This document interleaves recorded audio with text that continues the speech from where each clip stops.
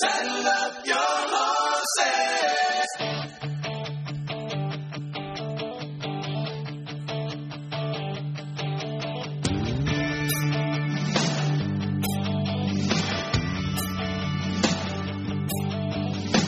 Started out this morning in the usual way, chasing thoughts inside my head.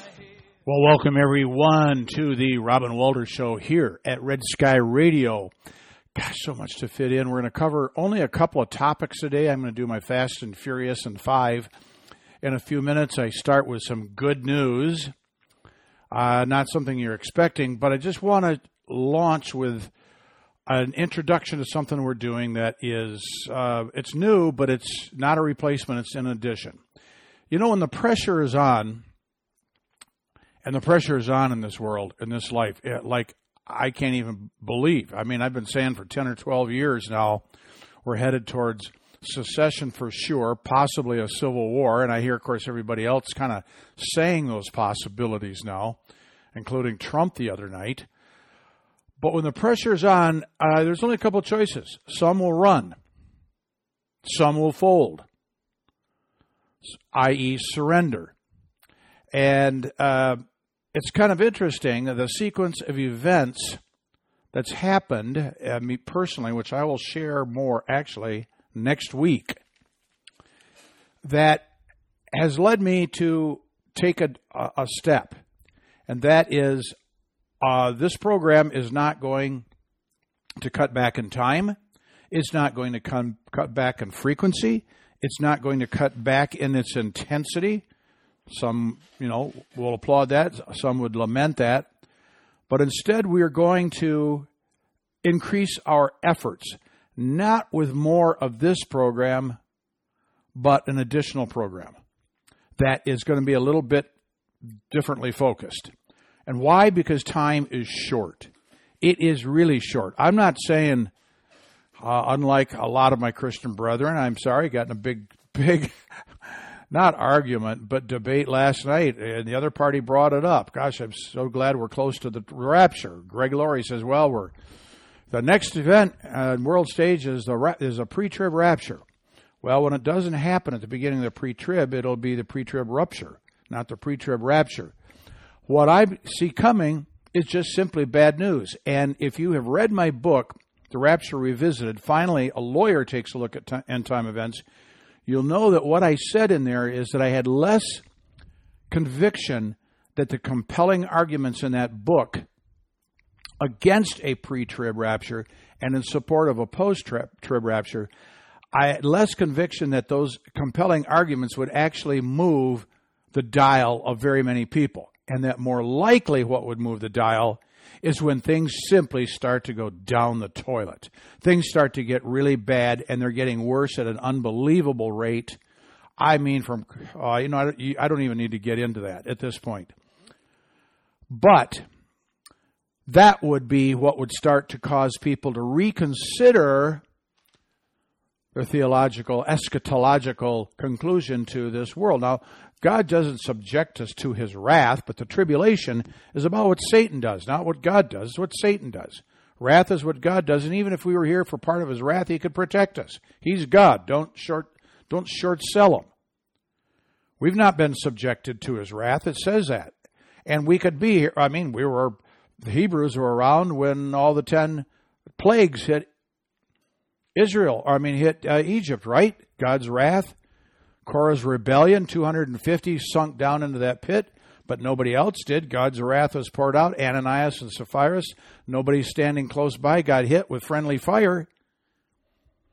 No, he is God. Don't short sell him what he can do, but you need to be prepared for what's ahead. This program is part of that preparation, but I'm going to add a companion program which is going to come out sometime also on the weekend, hopefully starting next week. Hopefully every week, but maybe not every week. And it's going to be called Sunday Mornings with Robin Walter. And it's going to be a little bit it's going to be a complement to this program. this program will and always have its emphasis on the political, cultural matters, but with a little scripture appropriately placed in to give direction to the discussion, to give direction to the program. The new program, Sunday Morning with Robin Walter, is going to be dominantly scripture. It's going to be a little more preaching, but I will use contemporary social moral issues here and there to give application to the scripture that I'm discussing. Application. So this program is going to give direction to the political matters by a few scriptures that sort of just sum up where we are and give a little bit of encouragement. The Sunday Morning with Robin Walter is going to be more preaching, definitely more preaching, but I will continue to use here and there contemporary matters to which everything that I'm teaching and preaching needs to be applied. So they're kind of like two sides of the same coin. And as I said, it's not going to be a substitute for church on Sunday morning. Though if you're sick, you may want to tune it in. And like I said, I may not get to it every week. I thought about calling it sometimes on Sunday Morning with Robin Walter. Well, I want to be more regular with that, but I have a limited time schedule, and I want to make it a priority where we get to doing it each week. Now, how are you going to get it? I will repeat this next week on this program. I will repeat it on the first program itself, but for my podcast listeners, there's 3 different ways, but however you get this program, if you just listen for the way you get this program, we'll instruct you how to get the next program if you are so inclined. The podcast you will enter on your podcast button on your smartphone or however you pick it up 2 different entries for the 2 programs. The one, you go to the Robin Walter Show, which is this program. The other one is going to be a separate entry. It's going to be Sunday Morning with Robin Walter. That's how it would be the podcast. If you get this program through Rumble, they will be lumped together, and you will just type in what you have always put in on Rumble, Robin Walter Show, and both programs are going to come up in the order in which they were given. So you might see the Robin Walter Show second to Sunday Morning with Robin Walter. They're going to show up together. I don't know why. My engineer said it's going to be a lot less confusing to just do it this way. If you get the program on the website, robinwalter.net, you'll still go to robinwalter.net, and on there you will have a choice which one to download. It will be there. There will be a choice. Don't know exactly what it looks like right now, but you'll just make that selection. So there you go. Podcasts, there'll be separate entries. Rumble, it's the same entry, but then you fish out the program you want to hear in chronological order, of the most recent being on top. And then the webpage, robinwalter.net, you will get to simply choose right from the webpage which one you want to listen to. For my contributors, which are not a lot, but they're consistent, and I thank and praise God for you. Nothing will change. Everything is under the under Red Sky Radio. So it's kind of like Red Sky Radio, and then beneath that we got the Robin Walter Show, and then we got Sunday Morning with Robin Walter, kind of the 2 programs under the Red Sky Radio ministry. Okay, that's the good news. I think it's good news, and here's what I'm thinking. As things get worse, and they are getting worse by the week, there is warning that I will continue to give you on this program. Some examples, some warning, some direction. As I said, this program is about some direction and the warning, kind of like it's a watchman on the wall ministry. But as we get deeper into this, there's going to have to be a greater application of scriptures to deal with the situation. And not just deal with the end times, but frankly, just to survive. And yes, you ready? And to thrive during the end times. It's going to be it's an end times ministry, but it's going to how you survive and thrive under any circumstance. It's not going to be Sunday church as usual, so forth like that. No, going to be a distinct application, but from a more concentration of Scripture. And I think you'll be blessed. You pick which one, pick both of them. I hope that you support it. I'll explain next week another way that you can support it. That, I'll just explain it next week. Okay. All right. My Fast and Furious in 5. I hope I can do it in 5. All right. So what's the latest? I predicted that George Soros would influence Alex Soros, who would influence Barack Obama, who would influence Joe Biden, and all of the other left-wing lemmings in this administration, that the key to control is to raise a crisis, a global crisis, through global warming mandate and global warming climate change emergency. Well, they're still looking at trying to do that. Isn't it amazing we got another COVID virus coming around? I don't know what it's called, something, blah, blah, blah. And the CDC is actually saying, look, just because you had all your previous boosters doesn't mean you'll be protected from this one. And the people that are most likely to get it again are those who have gotten the COVID shot. That's what they're saying. And you know why we could predict this as well? Because guess what? We have an election coming up, and we need to steal another one so that we can cement demonic control over the United States until the Lord returns. But to the end that they're pushing the global warming mantra at every possibility, and as a sequel to debunking the whole climate change crapola from Governor Josh Green of Hawaii regarding the Lahaina fires. If you didn't hear last week's program, you need to hear it. Because I shred that with facts, just simple facts that take that apart. I didn't even get to the Scripture. Guess we'll get to the Scripture in the Sunday morning program at some point. But all the same old garbage has come out with Tropical Storm Hillary in California. Which, incidentally, I had a bunch of people, thank you, for calling us, saying how we were doing here in western Arizona. Never got touched. I could spit more rain than we got, and we need rain. But supposedly this is another global warming, absolute confirmation of global warming, blah, blah, blah. This is the proof. Well, they said this is what they've said. This is a first tropical storm. This is global warming. This is climate change. This is the first tropical storm we've had in 84 years in Southern California. Guess what they just did?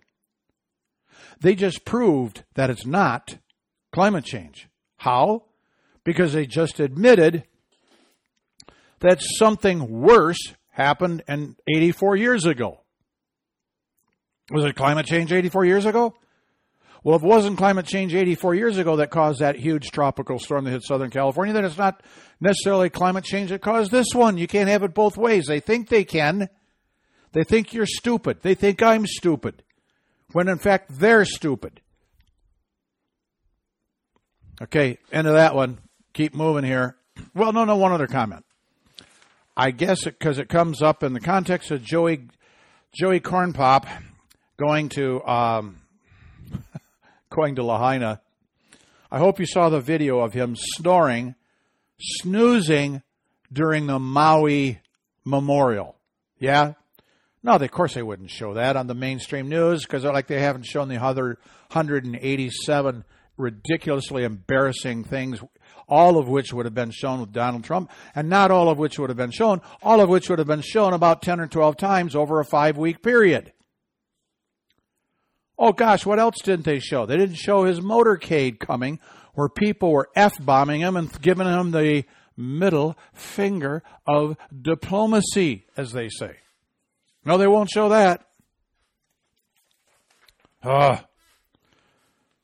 Okay, so what's Joey Biden doing about the border crisis? Yeah, he's doing something with the wall. Right? Here's what he's doing with the wall. This last week, the Biden administration welded a gate in the Arizona border wall open. Open. He welded it open. Do you realize this is treason? Do you realize this guy, and the penalty for treason is death, but you have to have a trial. He's got to be convicted. This is treason. This is how much he despises his country, or he doesn't know what he's doing. It's probably a combination of both. But speaking of fences, we've got this loser called the Pope coming out of the Vatican. The Vatican is slamming how inhuman the U.S. southern border fence is. Totally human. Hey, Pope Francis, why don't you just stay out of other people's affairs? Because you don't know jack of what you're talking about. I'll say this about you, Jack. I don't think you're the Antichrist, like a lot of people think you are. I don't think you are. I don't think you're smart enough. The Antichrist will be smart. But this is a hypocrisy. So the Vatican is wringing us out for having an inhumane U.S. southern border fence. Well, what, pray tell, surrounds the Vatican? A big fence, a wall with a ton of border security forces that doesn't let anybody in. So shut up, you hypocrite. Last, you know what? Do I have time for this one? Because I want to get to this debate we're going to cover. I'll try to fit this in. University of Pittsburgh. This is the J6 Democrat hypocrisy. So University of Pittsburgh, there's a college Republican chapter there that hosted a guy by the name of Michael Knowles for a debate on transgenderism. Okay? There's a debate on campus. Free speech, right? In theory. First Amendment, right? In theory. But 250 activists, protesters, set off bombs, blew off fireworks, and burned an effigy on campus of the speaker. Yeah, they demanded that he quit speaking and everything. And so what did the university do? Did the university find the left-wing lemons, also known as Antifa and BLM and all your other whack jobs that we're going to be paying for their so-called college education, which is really college indoctrination? No. They charged the speaker and they charged the college Republicans the $19,000 for all the damage that the left-wing weenies did during that. Now, why do I point that out? Now, they're reversing it because they got a hostile letter from one great organization. But this is the reverse. Now, apply this to the J6 defendants. The J6 people didn't set off bombs. They didn't set off fireworks. They didn't burn anybody in effigy in the Capitol Rotunda. There was some very minor damage. But they, all, including all that are absolutely, totally innocent, rot in jail while the left wingtards in Pittsburgh, who cause real damage against people who are exercising their First Amendment right, they skate while the university then imposes a fine on those who are innocently exercising a First Amendment right. This is the left. And here's what they're trying to do. They want to not only try to, if you can't force the right to shut up, people with brains, common sense, and are saved, some of whom distinctly know Jesus Christ as their Lord and Savior, and convict all the left-wing weenies of their sin, if you can't get them shut down by official means at the administrative level, because some court has now told them, hey, you don't get to shut down people whose views you don't like. This is the next step in shutting it down. You can say whatever you want, but whoever causes damage in opposing you because they're triggered because they can't handle the truth, you get to pay for it. We'll silence you financially so you don't get to speak up on campuses. All right. To the debate. I loved watching this, but I'm going to start out with a complaint. And yeah, I just have to say this.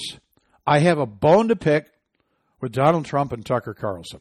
which I never thought I would say this. Understand, it's only a bone that I'm picking.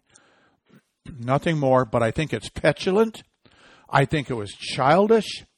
And I think it was amateurish, sophomoric, and beneath the two of them to air the program of Trump's Twitter interview, X now, 5 minutes before the Fox News and Fox Financial Channel and Rumble aired the debate.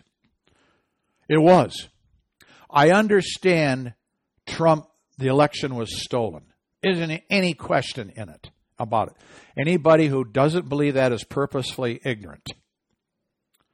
It was stolen. Did Tucker Carlson get raked over the coals and ripped off? Absolutely. Because was the boldest voice on TV, frankly. Yeah. Does he have a bone to pick with them, a lawsuit with them? Absolutely he does. Is Trump getting screwed 19 different indictment ways? Absolutely. He absolutely, whatever it's up to. I can't even keep track of them. I guess it's 4 indictments with multiple counts. I let mainstream news take care of most of that stuff. But this was not the nice or right or professional thing to do. To try in revenge against Fox. This is what they've done. They lured people away from a debate which people needed to hear. In other words, they got their revenge. But revenge at the expense of multiple millions of viewers who didn't go to the debate because they wanted to hear Trump basically say the same things over, some of which he's starting to say that I've been saying for 10 or 12 years. We're on the verge of civil war. He didn't talk about secession, I don't think. That's kind of been my gig, if you will. Because you do that first, you try to leave, and if they try to shoot you in the rear end as you leave, then you're stuck in a civil war waged by the left. But this is petulant. This was childish to do a revenge airing of the program to just try to wreck Fox News. And maybe you did. But it was childish to deprive a lot of people of being able to simply hear both. You could hear the Twitter thing anytime. Now, you could also hear the debate, too. If you want to go on, you can get a viewing of that. But the debate was important. Maybe Trump is, who knows, maybe he's sick. Maybe he's dead. Maybe he is in a prison under some way by which he really can't run. Maybe certain red states somehow have a Democratic Secretary of State that takes him off the ballot and he can't be on it. We need to know who's the second choice, who would now then be the first choice. And alternatively, we need to see without him present, and I'm glad he wasn't present, we need to see who would be his best running mate. You see, this is what that preempting did. I think it sort of deprived some people of drawing a conclusion as to who would be his running mate and who would be numero uno if he is not at the top of the ticket. So, all right, to the debate itself. I'm going to go down the line on topics, give you my assessment. I can't, we've only got about 30 minutes left here. I can't go too deeply into this and cover it all. So I'm going to go down by topic, tell you who I thought had the absolute best answer, maybe who had the worst answer, and in some cases on an important topic, when a name you might expect doesn't show up, is because they didn't get to answer the question. Not everybody got to answer every question. That's important to note. So I have to work with what we were provided. Climate change, alleged climate change, led off the night. Well, wait a minute. I have to say it started out with their opening statements. It's a little bit like a trial, right? You have your opening statements. Then you have the examination or cross-examination by the moderator, so to speak, a chance for them to respond, and then you have the closing arguments at the end. I like the format. It's a format I'm familiar with. So, to any event, without question in my mind, the best opening statement was Ramaswamy. Now, Ramaswamy has some issues, which I'm going to deal with a little bit later in the program, because I'm going to come to his defense on something that has roiled a lot of Republicans. Second best opening statement, in my opinion, actually really truly was Ron DeSantis. He did better than I thought. I can't say anybody had bad opening statements, because opening statements they memorize, they have it down to what they want it to be. It's just that who is the best. I won't get into that. Now we get to the climate change, which is the first substantive issue. Without question, the best answer was, again, Vivek, and I'm sorry if I've been mispronouncing. I've calling him Vivek. Before I ever heard him, I only read about him. I called him Vivek. Well, so I'll get to the right pronunciation eventually. Vivek, I think, is what it is now. Absolutely the best. Does he believe in climate change? This was his answer. I don't think he really does in a meaningful way, because what he said is that what has done more damage than climate change itself have been climate change policies. Understand that. What a great answer. Whatever the damage of climate change is, and he wasn't admitting to any amount, great or small, but one fact is that the climate change policies have caused more problem and are causing more problem and will cause more problems than whatever the climate change might be. Remember, 2012, 11 years ago, there are parts of this country that's supposed to be underwater. And absolute worst climate change response, Nikki Haley. Second best climate change answer was actually Ron DeSantis. Abortion. Best answers, best responses were Tim Scott and DeSantis, followed by Pence. Worst, absolutely, without question, Nikki Haley, who said, let me start out by telling you here, I am absolutely 100% pro-life, and then went on to explain all of the exceptions as to why she actually really isn't.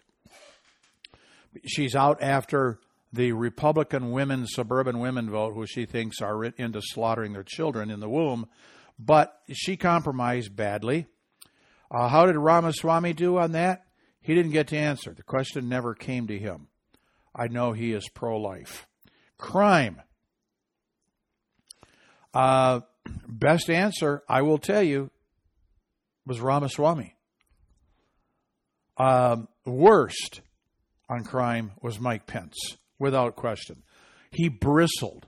In fact, this was interesting, because everybody was attacking Ramaswamy because they were seeing his meteoric rise in the polls, and they got to shoot this guy. They didn't have, as Brett Baer said, there's the 800-pound elephant that was not in the room, which is Trump. The elephant not in the room. So they went after Ramaswamy, the one who's gaining and passing everybody else. Christie attacked him, which I have more to share on. Pence went after him. And anytime Ramaswamy would talk, you had this a split screen, and Pence would bristle. He was would obnoxiously interfere. Now, I give Pence credit for one thing. He went up there and said, well, first of all, I just want to tell you that my words and everything I say and do is based on my faith in my Lord and Savior, Jesus Christ. He made a couple of testimonials that were good. And then he went on to give some good answers, some very bad answers, and most of the time he was bristling because Ramaswamy's good answers and Ramaswamy's smile was getting under his skin. We'll be right back.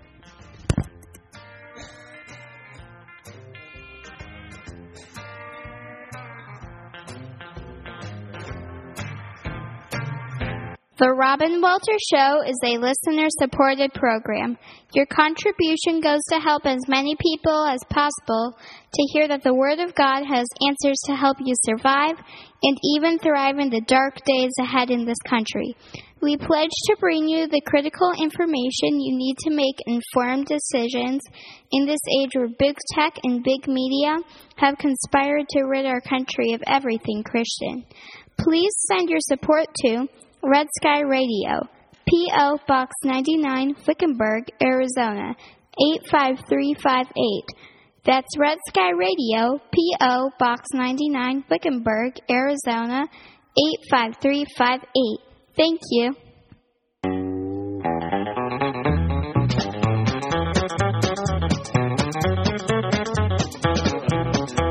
Have you heard the story of the hot rod race with the Fords and Lincolns were setting the pace? That story is true, I'm here to say I was driving that Model A. It's got a Lincoln motor and it's really souped up. That Model A body makes it look like a pup's got 8 cylinders and uses them all. Got overdrive, just won't stall.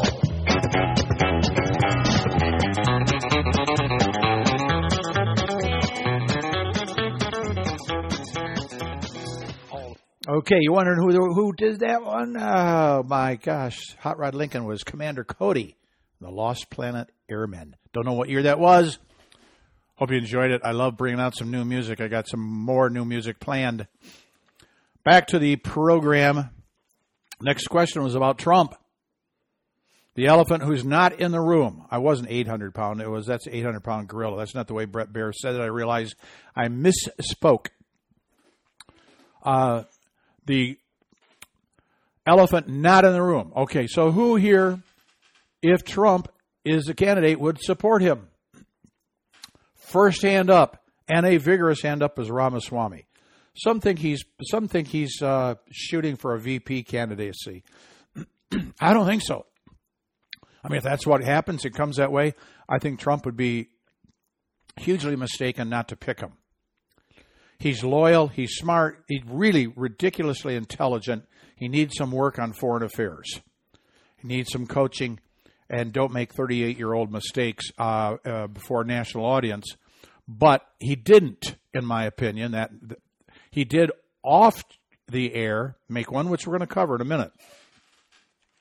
But he was vigorously there, and sadly,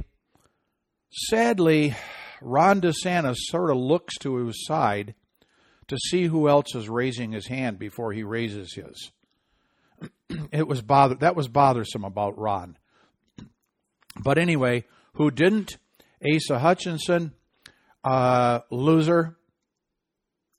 Chris Christie, loser. Mike Pence, loser. Those three did not raise their hands. And in fact, then Christie cut in and explained why he wasn't. He lifted his finger not to to sign support, give a sign of support for Trump, but to say that he wanted to speak. And then he lambasted Trump as he would. Ramaswamy pitched in and said, he said, hey, I think Donald Trump is absolute best 21st century president of the United States. And then Christie ripped into him because they're all trying to take him down. Next question. Aid to Ukraine. Who would cease funding for Ukraine? Or who would stop the funding for Ukraine? Absolutely, vigorously, without any hesitation, Ramaswamy's hand shot to the sky. And I don't think anybody else raised their hand. And I don't want to even say, I'm going to save what I wanted to say about that till a little bit later. So we get to who are the biggest losers of the night. Hutchinson, Haley, Christie, and Pence. The interesting thing about Christie, he is probably the best speaker. He's the best debater. But his lines were prepared. He knew what he wanted to say. The one where he really tried to rattle Ramaswamy's great response was not even picked up on air. You had to see it in print. But the fact that Christie's a great debater means simply that he can get away with more untruth and have people believe more untruth. It's like Obama. Clinton is a great speaker, which means he had an easier time bamboozling people. Pence was probably in that crowd of the losers. He was probably the best of the four losers. But he was a pugilist. He was a fighter. He wanted to try to show people he had spunk and spark, and he was gutsy and all of that, but he came off irritable to me. Response to education, absolute best was Ramaswamy, absolute worst was Nikki Haley. I will say this about Governor Burgum of North Dakota, who probably needs to leave the stage. I like him. There was no one who stuck to his time limit and at the same time packed more into his time limit besides Burgum, and I would also say Ramaswamy. They're both very, very sharp.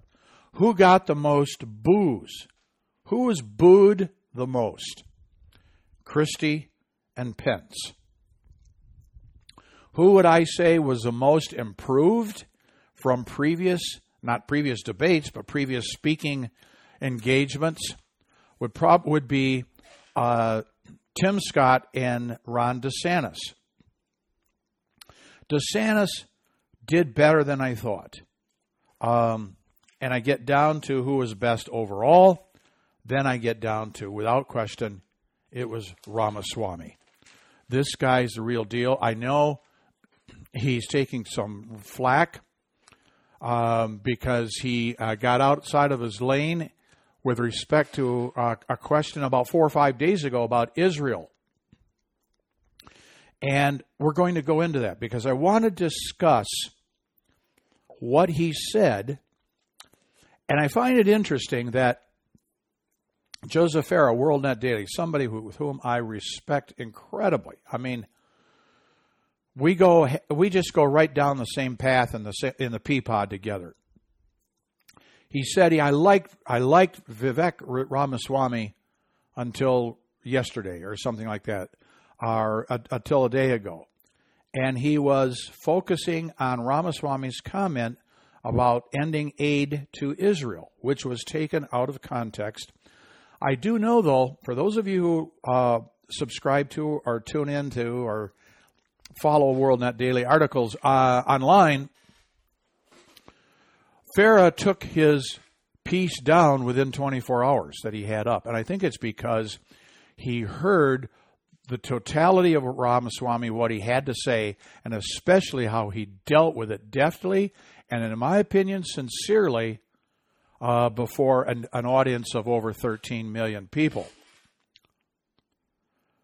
But this is a situation. He said that he would come to a time where he would end the aid to Israel, the $3.8 billion that we send them and we're committed to up through 2028. Now, I have followed Ramaswamy for many months. You guys have heard me talking about him. I've had listeners write in and say, could you spell the guy's name so we can find him on the internet? I get that. Now, he's 38, he's young, but he can be taught, he can be persuaded, and I've already witnessed some evolution in his thinking. But it's actually not evolution, it's development.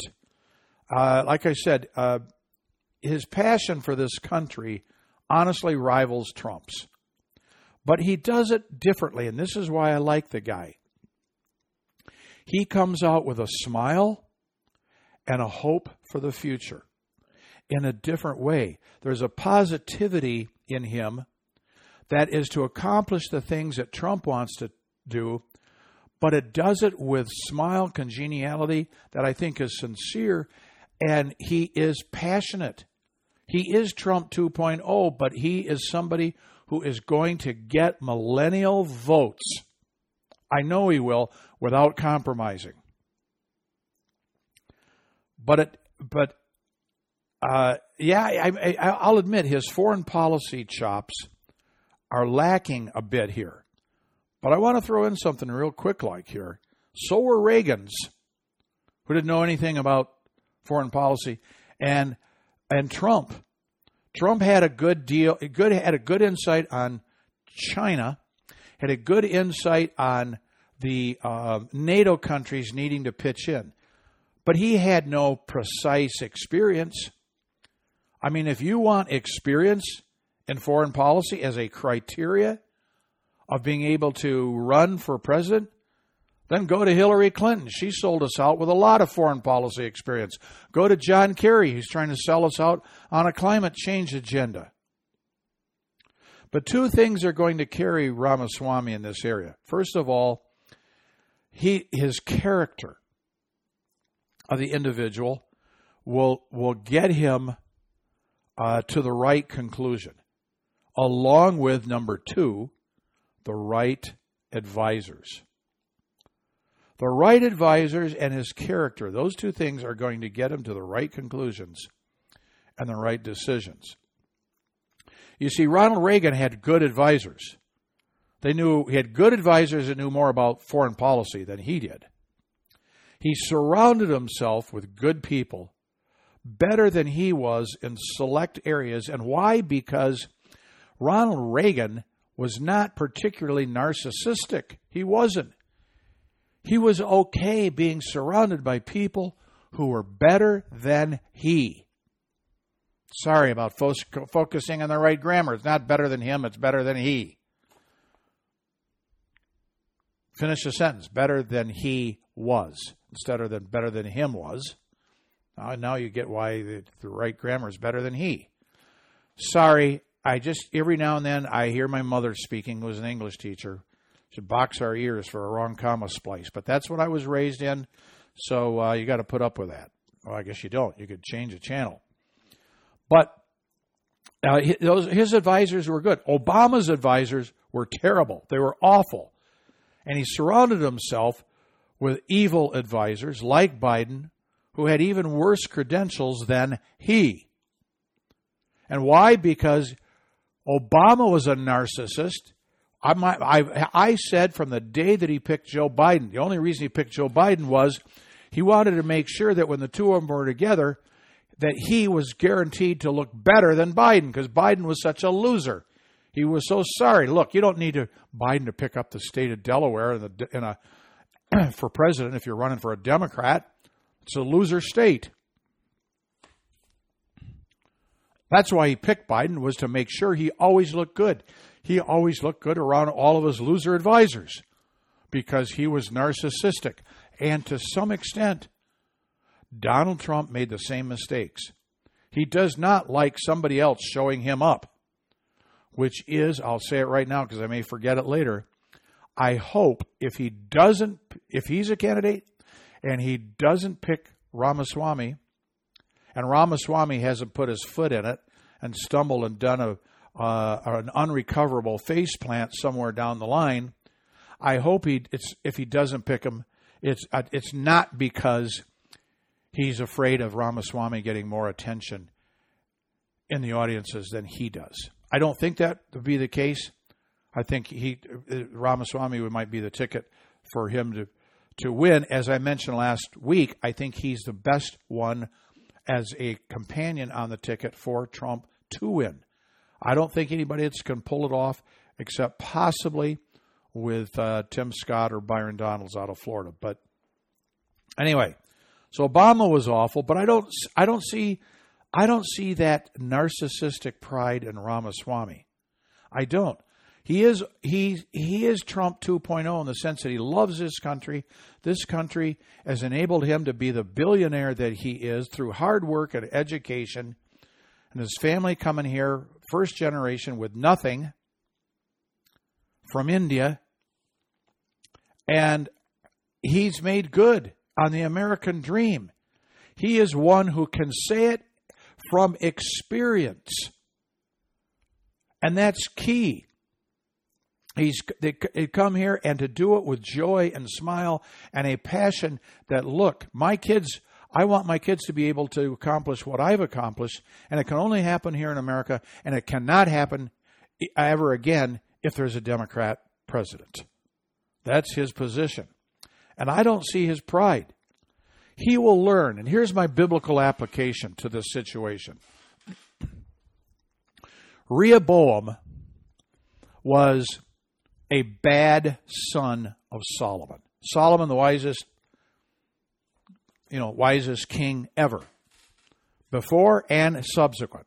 That's what Scripture says. He's the wisest king ever. Bad choice with Rehoboam, in that Rehoboam did not follow godly counsel.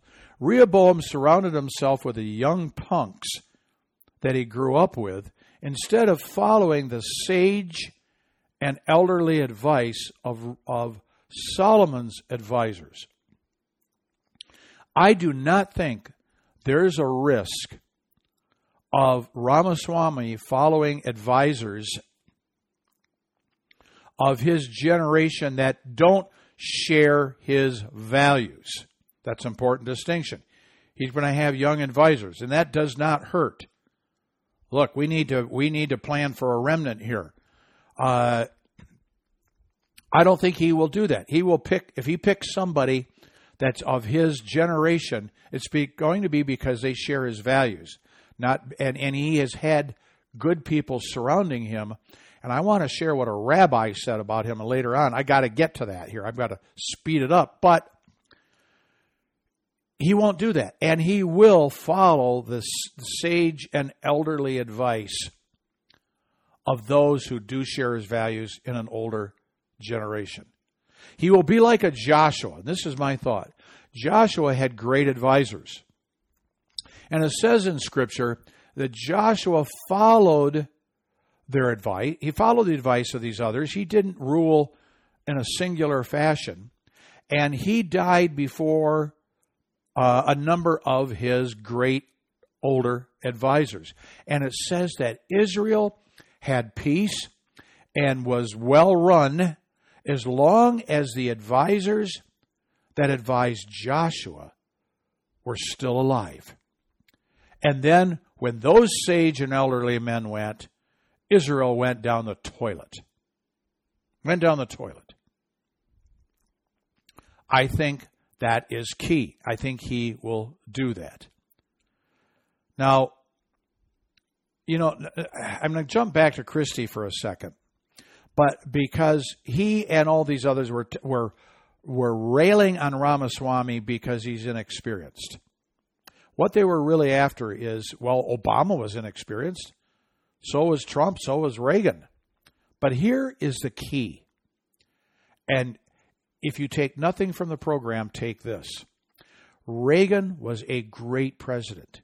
Reagan was an outsider to Washington. Trump was a great president. As Ramaswamy said, the greatest 21st century president. Trump was an outsider. The only one on that stage the other night that's an outsider was Ramaswamy.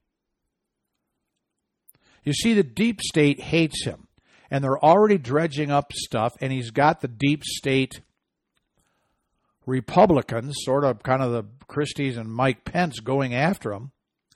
And maybe that the deep state will come to hate him more than Trump. In part, hate him, but have to hate him in a different way because he is much harder to dislike. Trump is easier to dislike than Ramaswamy is. He's got a smile.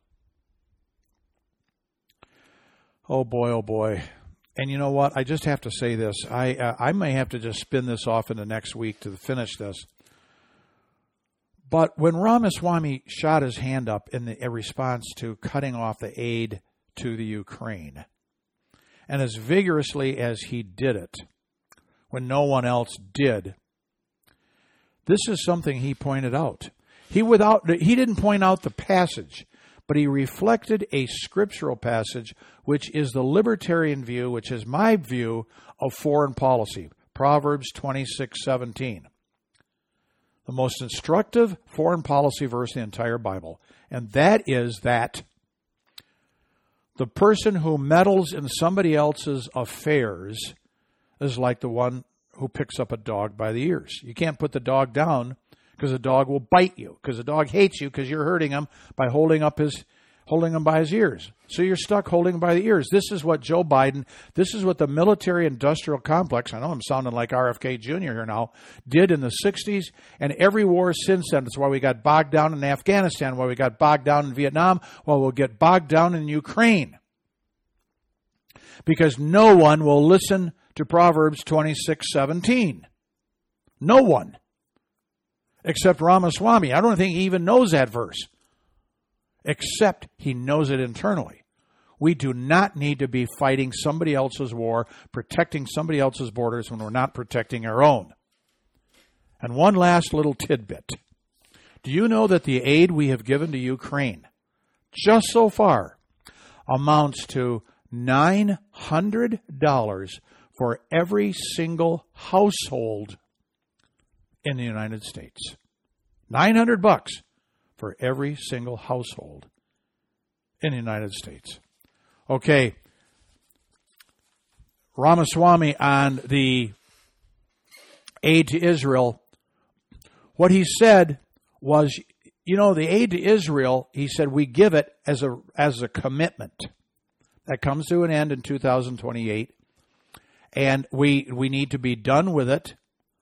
But what he's also said is, unless they need it.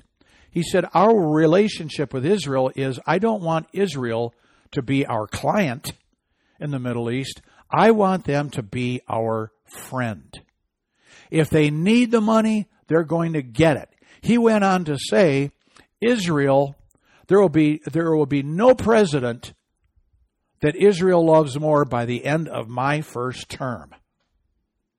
He's made that really clear. It's a relationship of friendship and bond, not one of client and obligation. Yeah, we give them $3.8 billion and maybe that comes to an end. But what he's also saying is, if they need $8.8 billion, if they need $10.8 billion, that's what a friend does. That's not what you do for your client or somebody as of a matter of contract and obligation. You do that for your friends. And he went on to say, look, I love Israel. Israel carries out the best of what I would hope our country does. They actually secure your borders. We don't do that. They actually have a national identity. We're trying to get rid of one. He went down the line and listed all the reasons he loves Israel for the things that he doesn't, that we aren't doing. I get it.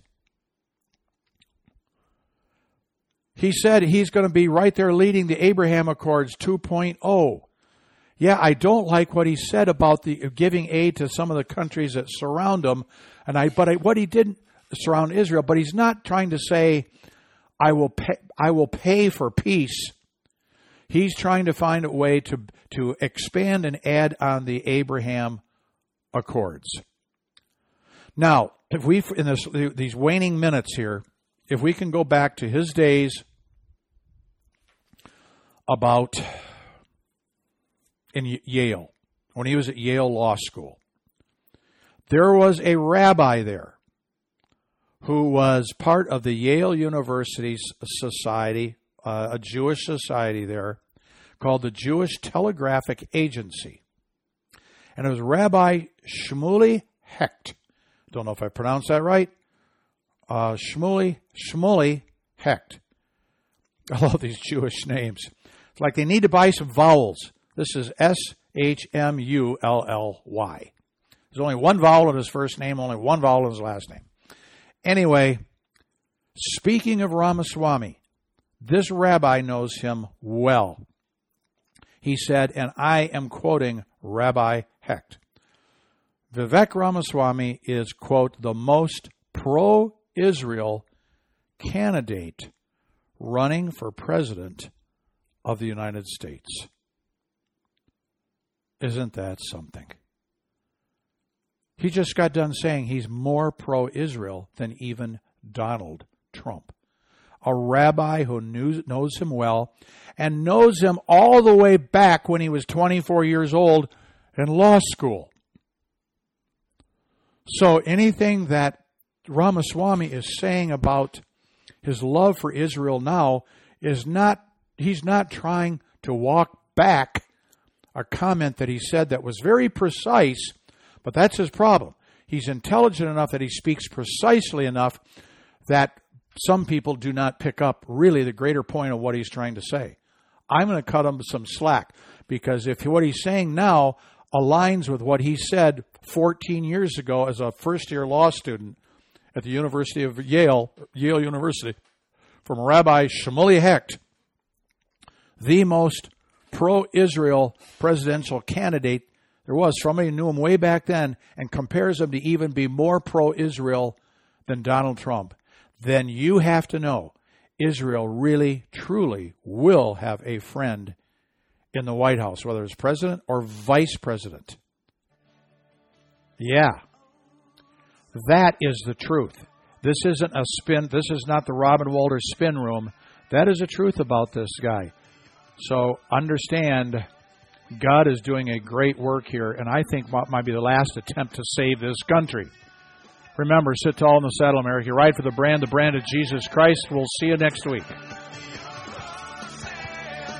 We gotta tell